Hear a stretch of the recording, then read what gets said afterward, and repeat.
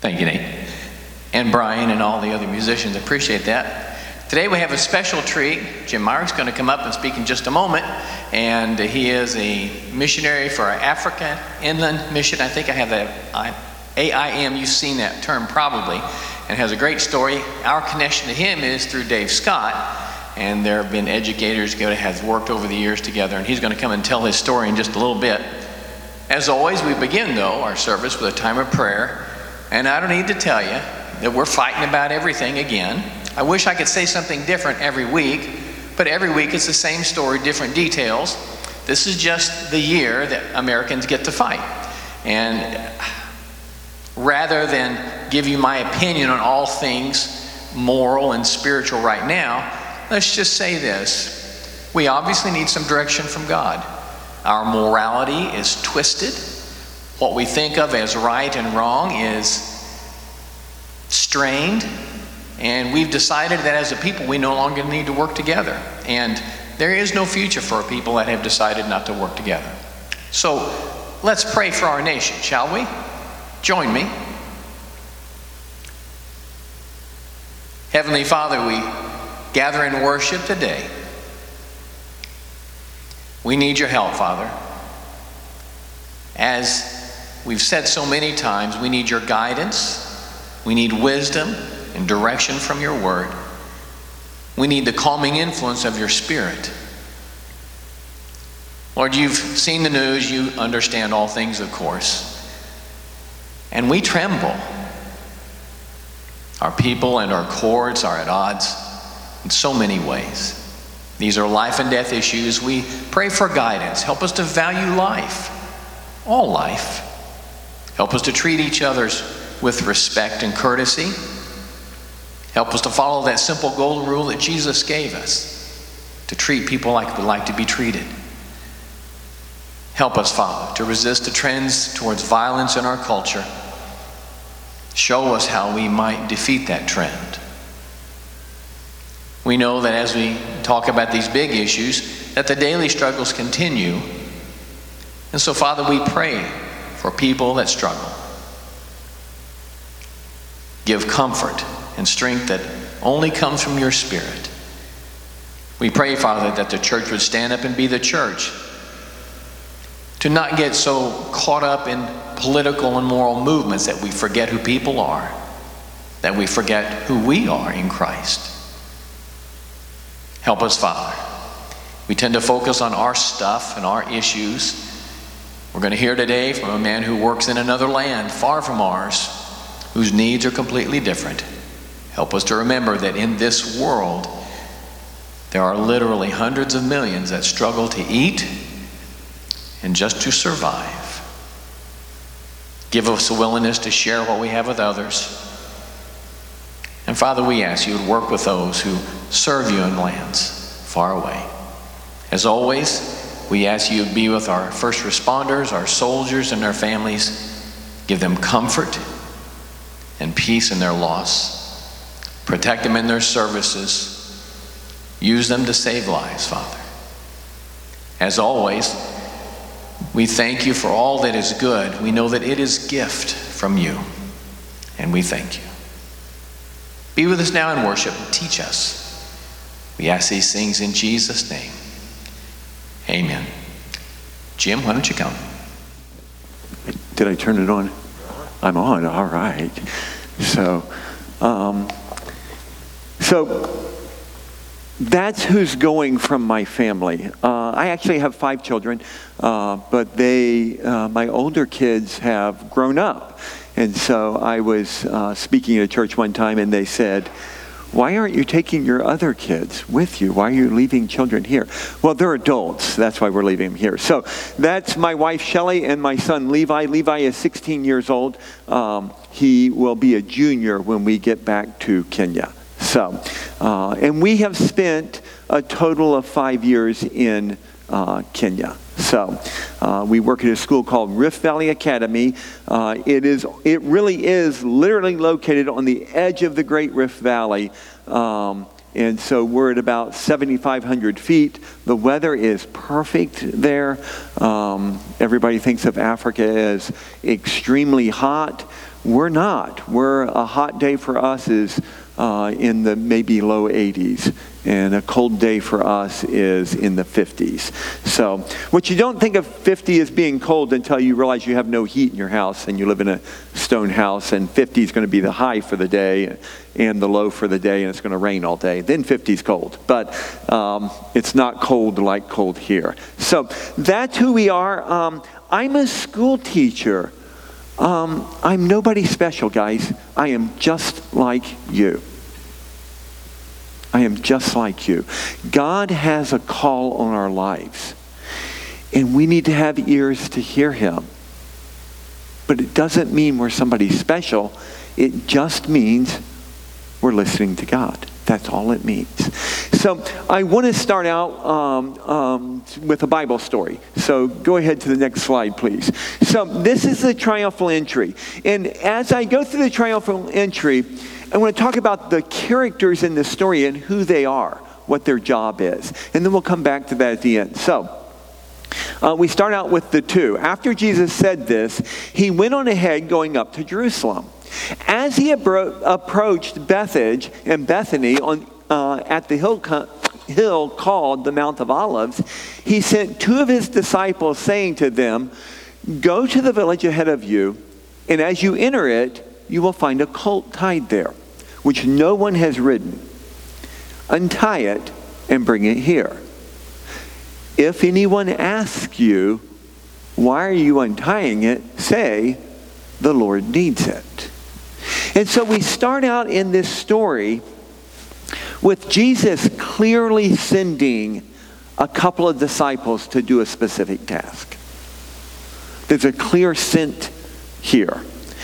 And there's a little bit of hey, and you might run into some difficulty because you're going to go untie this colt and the owner might show up and ask you about it. And here's what you're going to do if he does that. Okay, go ahead to our next slide. So then we come to the owner. Those who were sent ahead went and found it just as he had told them. As they were untying the colt, its owner asked them, "Why are you untying the colt?" They replied, "The Lord needs it." So here we have the owner of this animal, and two people show up to untie it. Now, maybe he knows them, maybe he doesn't. It doesn't tell us if he knows who the disciples are or not. But they show up and untie his colt without permission from him. And when he asks them about it, they say, "The Lord needs it," and he willingly gives. He willingly gives the colt for the Lord to use. They brought it to Jesus, threw their cloaks on the colt, and put Jesus on it. As he went along, people spread their cloaks on the road. When he came near the place where the road goes down to the Mount of Olives, the whole crowd of disciples began joyfully to praise God in loud voices for all the miracles they had seen. "Blessed is the King who comes in the name of the Lord. Peace in heaven and glory in the highest." Here you have his disciples. You have people who are working to follow Christ, and they see Christ at work. And they recognize that God is doing something, and they glorify God in that. They don't just let it pass. They jump in and they glorify God for what's happening. And then we have one more group of people. Go ahead to our next slide. There we go, the Pharisees. Some of the Pharisees in the crowd said to Jesus, "Teacher, rebuke your disciples."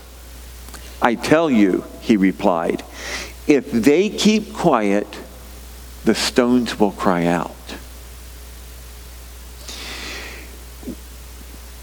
The Pharisees are right there. They're right in the presence of God, and they miss what he's doing. They're so bound up in what they want to have happen, what they expect to have happen, that they miss it when God is right there working in their midst, because they're trying to follow something else. All right. So let me talk about the school a little bit. Go ahead and jump to the next slide. This is Africa Inland Missions, and the blue countries are the countries that we can tell you that Africa Inland Mission works in. And the reason I put it that way is because Africa Inland Mission works in more countries, but they're what's called closed countries. It's not illegal for them to be in those countries as missionaries. And so there are countries up in northern Africa where missionaries are at work, but mission work is not a legal activity in those countries. Those people still need the gospel. Okay? Some of the kids I'm going to talk about, their families live there. So go ahead. That's where we're headed. So we actually purchased tickets this week to head back to Africa. We will leave on August 4th. We'll get there on August 5th. So it's about, and we actually got really good tickets. I think we have about 20 hours of travel time. So, and that's really good. So it's a long ways from home. It's a long ways from home. And one of the things that we're doing different than we've done before is we're leaving 4 children here. Now, we have left kids here before, but not that many. Okay? And so pray for us as we go. It's a long ways to be from your kids if they're struggling with something. Okay? Yes, there's WhatsApp. Technology today, we can jump on the phone and talk to them. Free, if you've got internet. Okay, it's an amazing thing. When my older brother was in the Comore Islands, it was $5 a minute to talk to him on the phone. Now it's free on the internet, okay, which is absolutely amazing. It's a long ways from home. Go ahead. This is the school in 1912. Okay, and that building is actually still in use on campus. It was the cornerstone of this building, as we think about the history of the country and where the country's at, was actually laid by a man who saw a lot of struggle in America. Teddy Roosevelt was on safari in Africa and laid the cornerstone to this building. Okay, so one of the past presidents, Rough Riders, you kind of know the history of who Teddy Roosevelt is, and yet he was actively involved in African Inland Mission, getting into some of the countries that they got into. He was actively a part of helping this mission get a good start. African Inland Mission began in the 1890s, 1893 if I remember correctly, by a guy named Cameron Scott, who, and they sent out, if I remember right, like 7 missionaries in the first 2 years. Virtually all of the missionaries were dead or back at home. Okay, so the founder of the mission and his sister both died within the first year. So the mission agency's like, hold it, what do we do now? And so they regrouped and they sent out a new group of missionaries.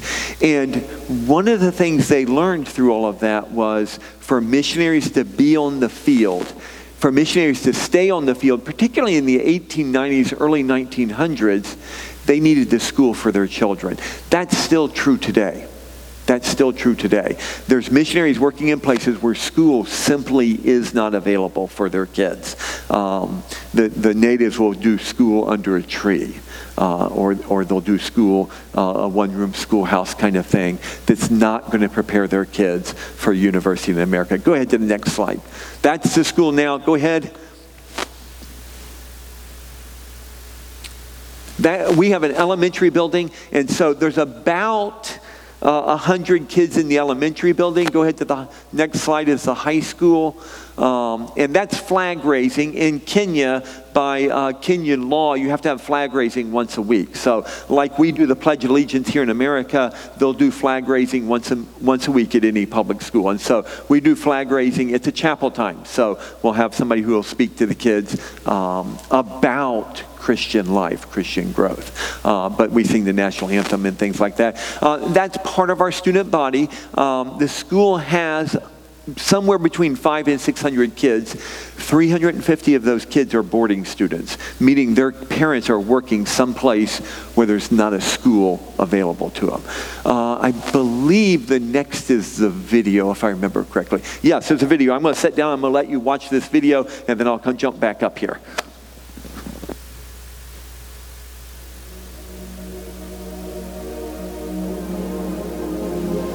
I'm a student at Rift Valley Academy. My parents are missionaries in Africa. am a student at Rift Valley Academy. I am a student at Rift Valley Academy. Rift Valley Academy is a boarding school located in the Great Rift Valley of Africa.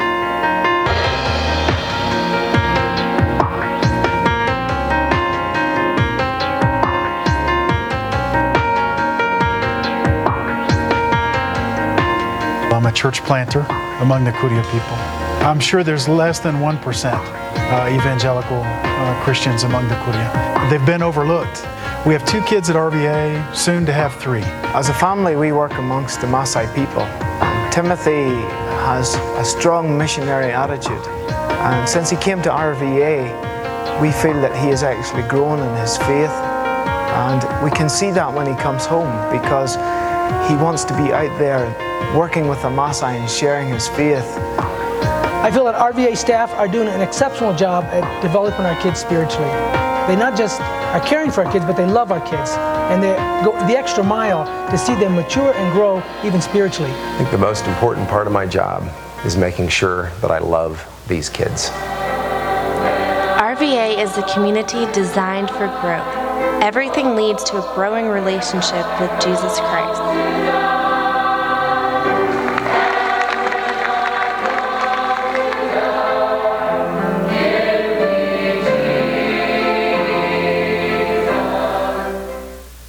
I am loved.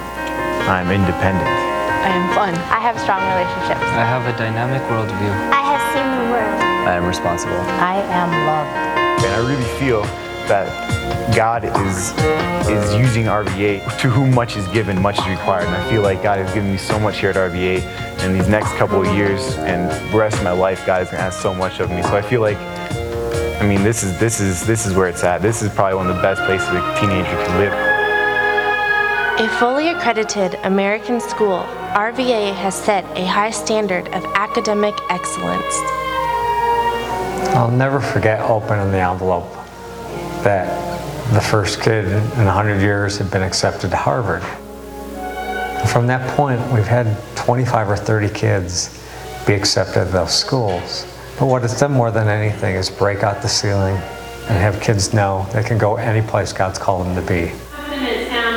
Within an African context, Rift Valley Academy seeks to disciple, nurture, and educate students towards Christian maturity for the glory of God.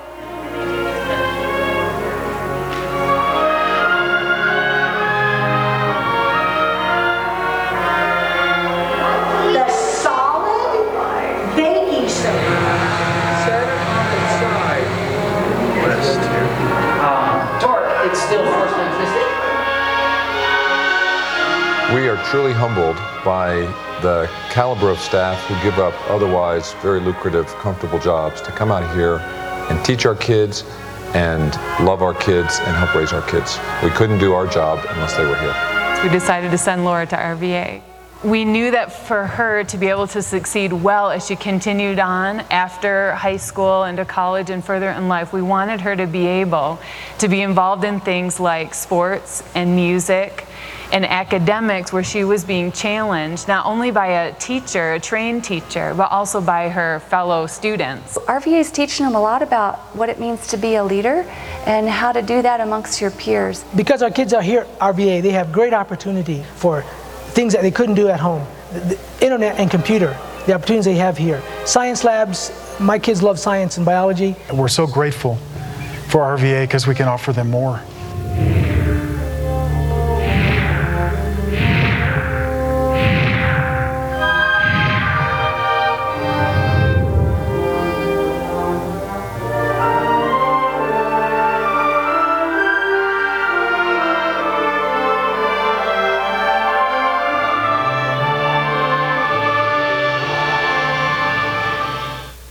I will leave here a stronger person. I will change the world. I will love.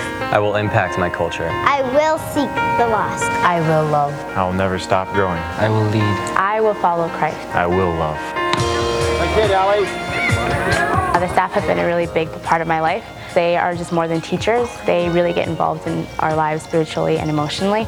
They inspire me to want to grow in Christ. They've just helped me and nurtured me in my spiritual faith and shown me who God really is. And it's been a blessing just because I've just been surrounded by people who truly love God, and it's just helped me to become the person that I am today.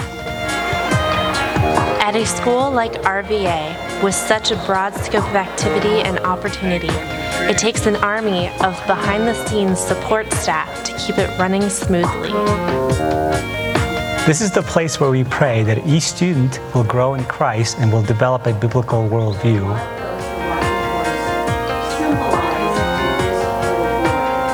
We want to equip them academically and socially to glorify God in their future lives.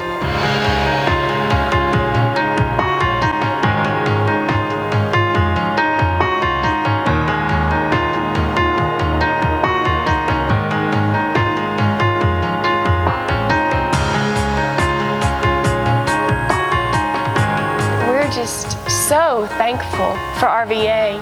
What they say to us over and over again is, we're here for you. We're not called to your ministry. We don't know how you do it, but we're here so that you can do it. They minister to us by loving our kids. We love the RVA staff, and not just because we know them, but because our kids love them. I'm a missionary in Africa. I am a missionary in Africa. We are missionaries in Africa. I'm a missionary in Africa, and we couldn't do our ministry if it wasn't for Rift Valley Academy. And I couldn't be here if it wasn't for Rift Valley Academy. We couldn't do our ministry We couldn't be here if it wasn't. I don't know how we would survive out here if it wasn't for I couldn't be here if it wasn't for Rift Valley Academy.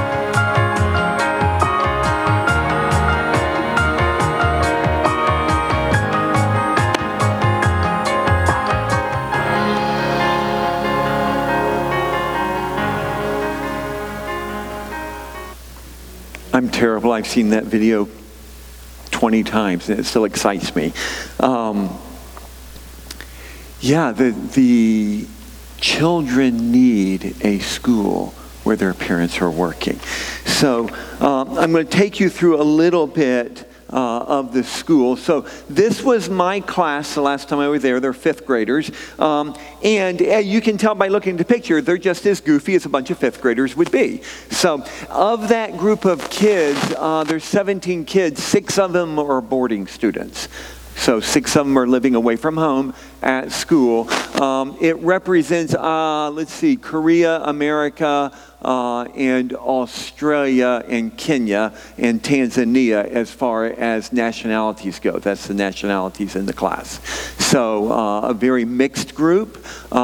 We teach in English. Go ahead to the next slide. Of this group, the little girl sitting on the front row is adopted by missionaries. She's Tanzanian, and she is a boarding student. Okay, Amani is her name, and she, all of her cousins have attended RVA. Okay, her mom and dad are missionaries in Tanzania. She has aunts and uncles that were also missionaries there. One of the students that you saw in the slides or in the movie, and one of the parents were her cousins and her uncle. So she really was looking forward to coming to school. This was her first year away from home in 5th grade. Okay, she came at the same time when her older brother could come as a 7th grader, so that she didn't come by herself. Okay, go ahead to the next slide for me. This family, Eddie Anderson is the dad. I had the son, Silas, in my class, and it was his first year at boarding school also. Okay, the Andersons live in northern Kenya. It's absolute desert. Okay, go ahead to the next slide. That's home for them. Okay, if you look at their home and you look in the background and around, it looks like a house from the 1950s. Right? I can't remember if their house is stone or if it is a metal house. Okay, but go ahead to our next slide. One of the jobs that Eddie is doing is drilling wells. Okay, he's bringing water to the people. There are no wells in the area he works. The locals will dig a well. It's the children's job to go fetch water. And so the children will carry water buckets. They'll climb down into the well and fill the buckets and climb back out. Well, every year there's a cave-in. Every year they'll lose 1 or 2 children to a cave-in in the well. It's just unimaginable. That's the area they live in. Go ahead to our next slide. They're putting up solar panels. There's no electricity in the area they live. Go ahead. That's a road. They took a picture of this road because you can see the tire tracks, which meant they had gotten rain recently. They were excited. That's just almost unimaginable living in those kinds of conditions. Go ahead.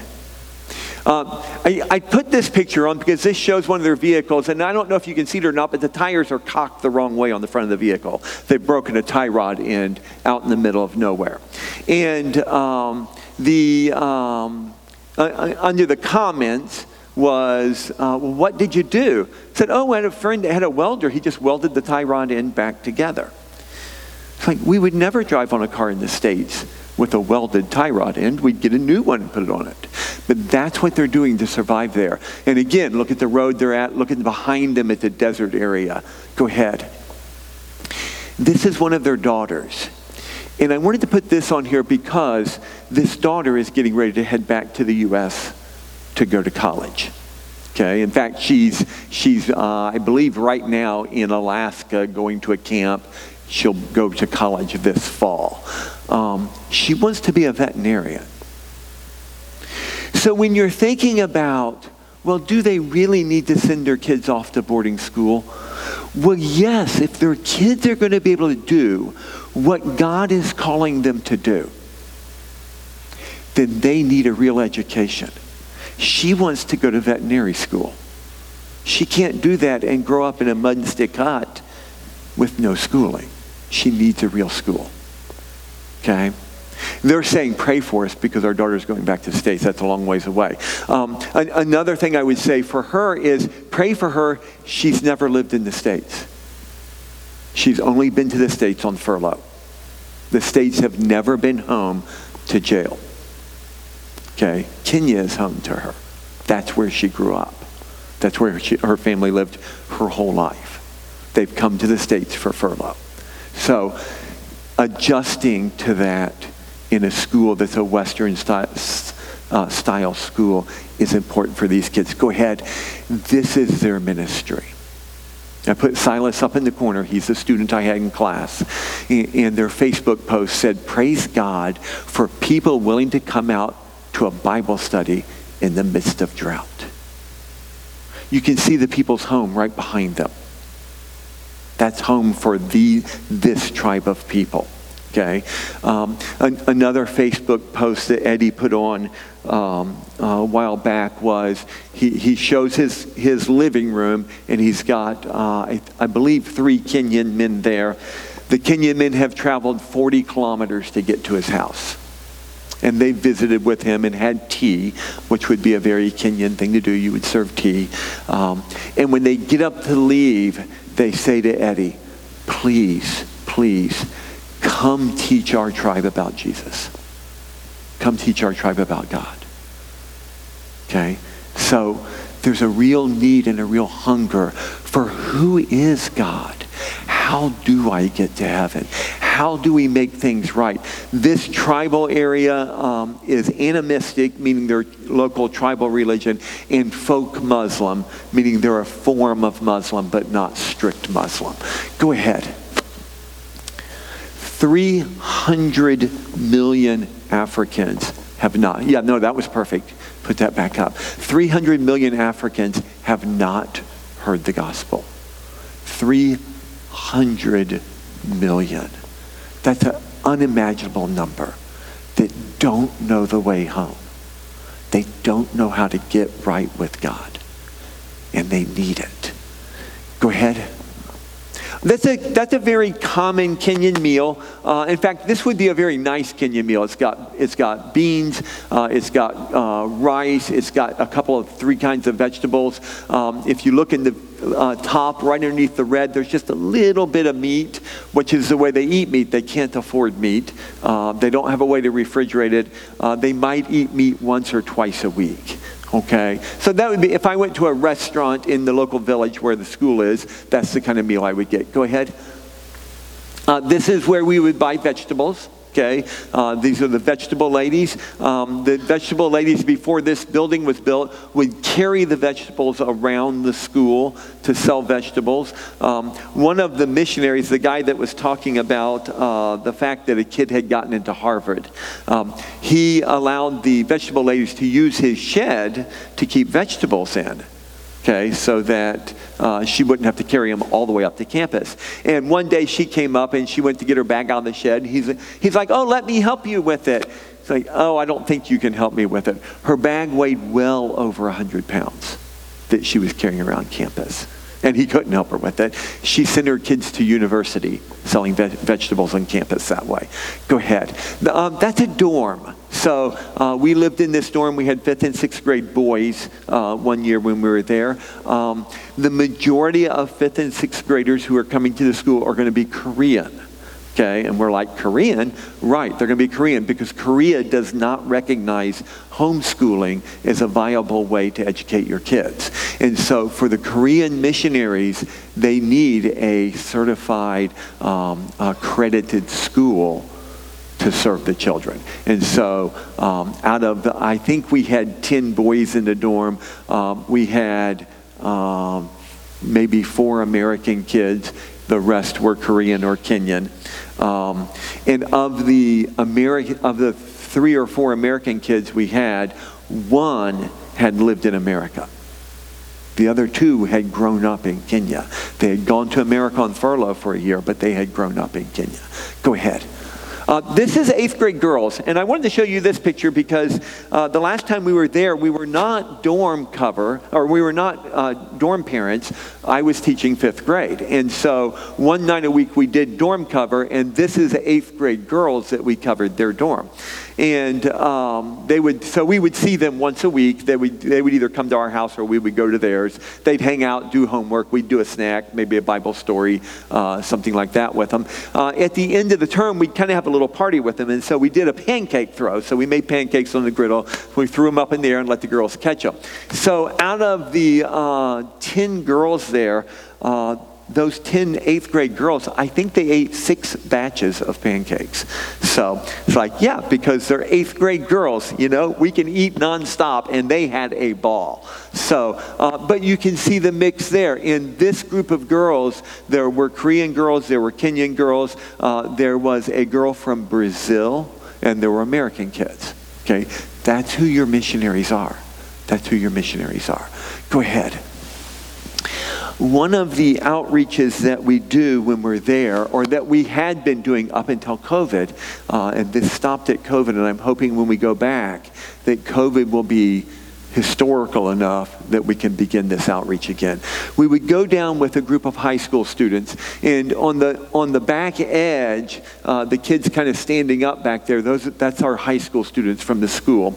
We would go down to a village called Mayu Mayu. Mayu Mayu is on the main highway that runs from Mombasa, the coast of Africa, the coast of Kenya, all the way into the heart of Africa. You can drive this highway from Mombasa all the way into Uganda and then into the Congo, okay? That's how they ship goods, okay? They drive goods up this highway.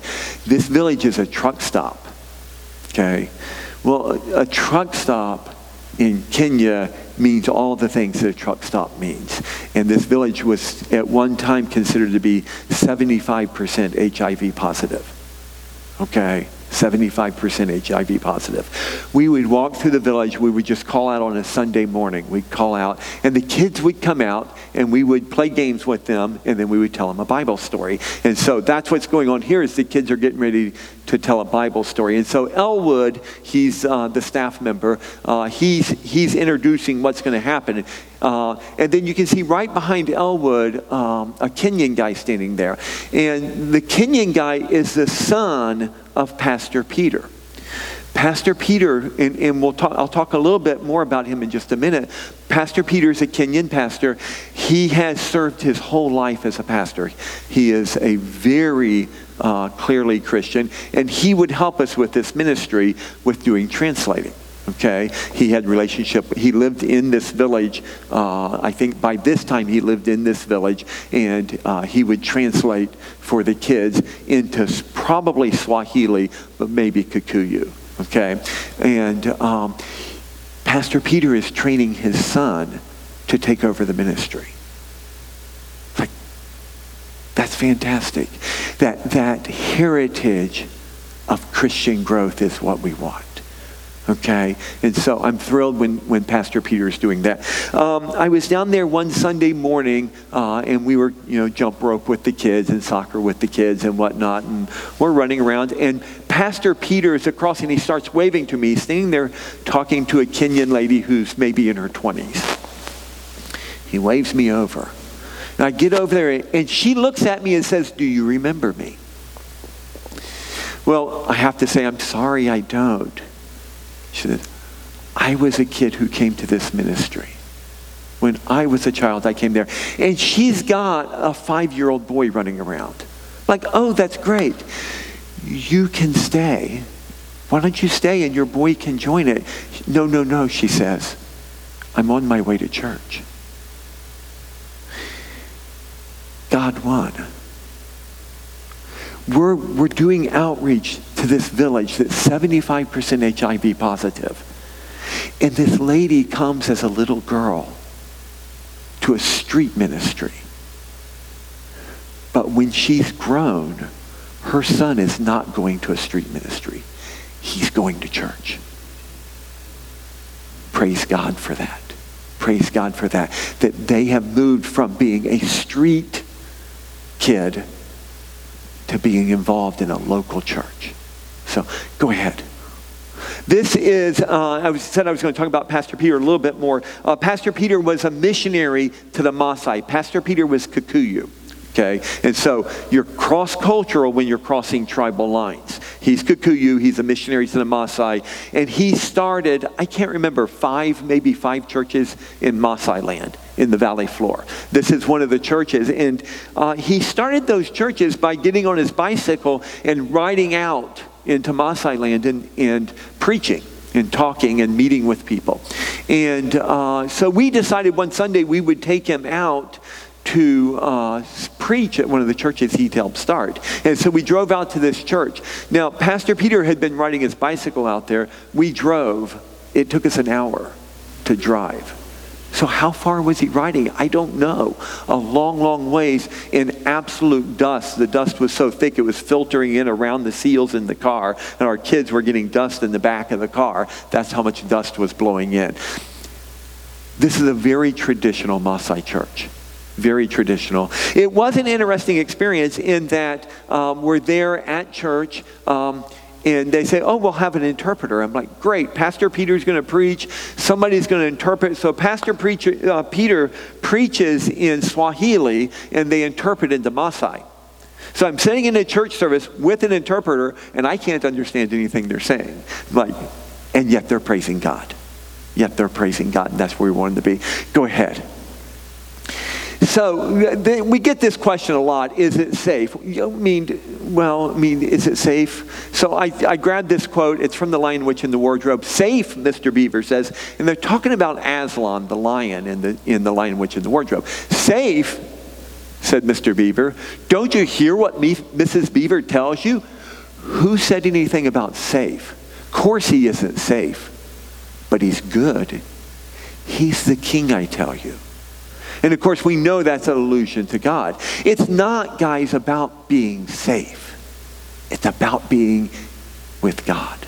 It's about doing what God is calling us to do. So it's not about safe. Go ahead. By the way, it's not unsafe either. I've never felt any less safe there than I feel here. The compound's fenced. That happened after 1998. The U.S. Embassy, if you remember history, the U.S. Embassy is bombed in Kenya. The Kenyan population, the Kenyan locals, come to the school and say, "Your school's not fenced. It's the only school not fenced. All schools are fenced. Build a fence." So they finally did. They didn't want to build the fence. They did not want to shut themselves off from the community. But they built the fence when the community came and said, "You've got to build the fence. All schools are fenced." So go ahead. This is Martha and David. Martha was our house worker. Okay, it was very common to have house workers there. It's a way to help out the local community. Martha had worked for my brother's roommate when he was a child. So Dan had gone to Kenya when he was about 5 years old, and Martha had been their house helper. And so Dan had grown up with Martha's kids. Martha was a strong Christian. Okay, absolutely, completely understood the need for Christ. John and Dan one time had a bunch of the students to their house, made this big mess, and they were apologizing to Martha the next morning about, oh, Martha, we're so sorry. There's such a mess. Martha was like, no. Your ministry is to the kids, and my ministry is to help you do that. She completely understood the need for these kids to understand Christ. Martha volunteered for 20 years at the local Kenyan school, the local Kenyan boys' school, high school, to teach Bible. Okay, she could handle herself with anybody.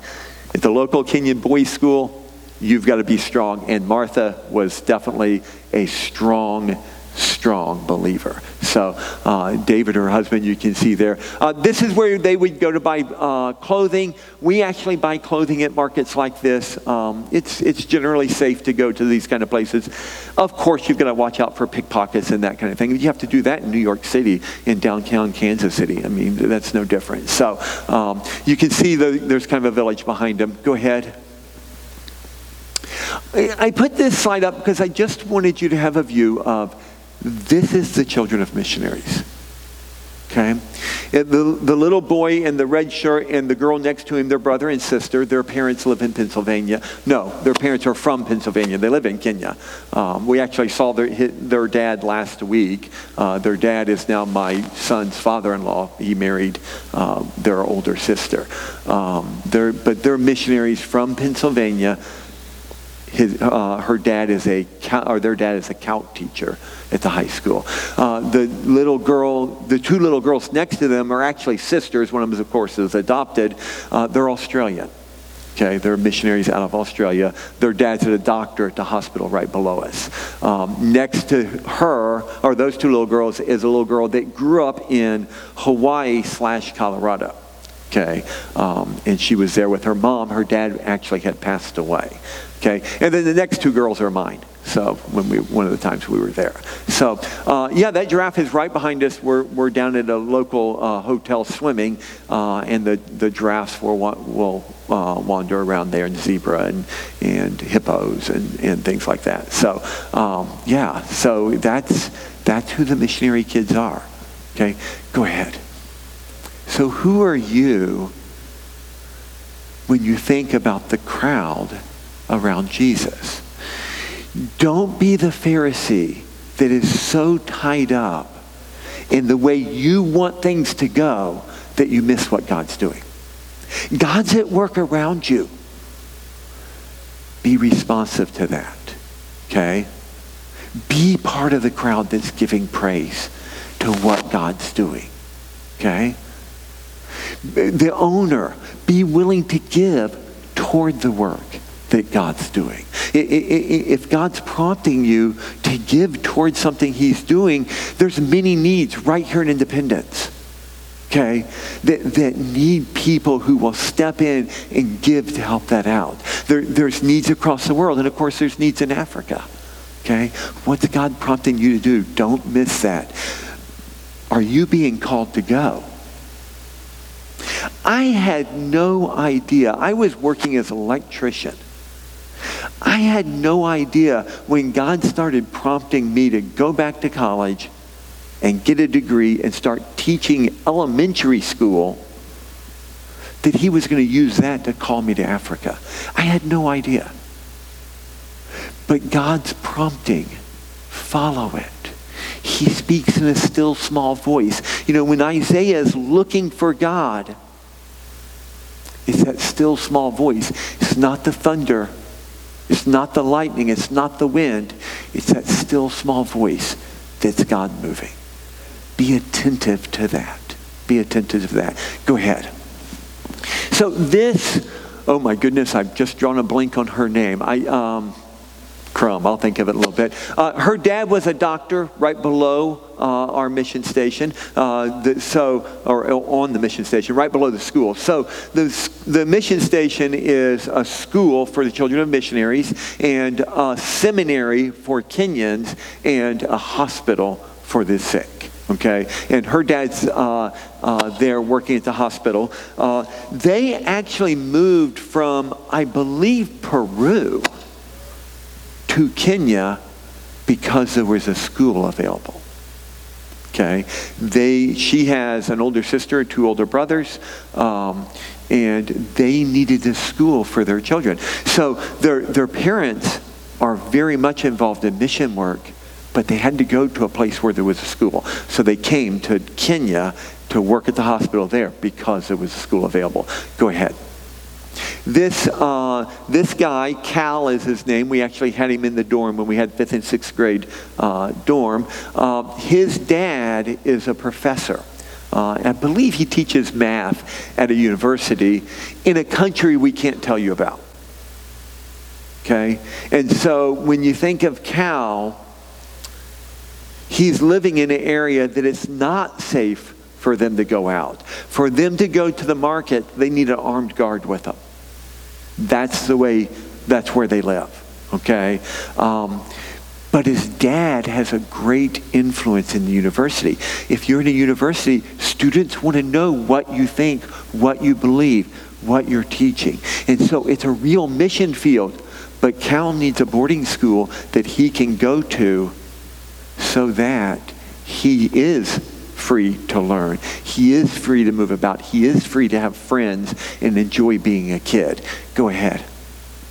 So I had this picture on here. Cal is the one with the United States flag on his shirt. And then on the far end is Ben. And Ben is an Anderson. And I had Ben's cousin and Cal's little sister in class one time. And I realized that they're having this really serious discussion in the back of the room. Like, what are they talking about? And the kids are kind of gathering around this discussion. And of course, it's 5th grade, I mean, who knows what they might be talking about. So I said to one of the kids, what are they talking about? They're trying to decide whose family ended up on the continent first. Both of these children, Cal and Ben, and Ben's cousin, both of their families, I know for Ben, it is Ben's great-great-grandfather went to Africa, I believe, in 1908. Okay? Ben lives there his whole life there. America's a foreign land to him.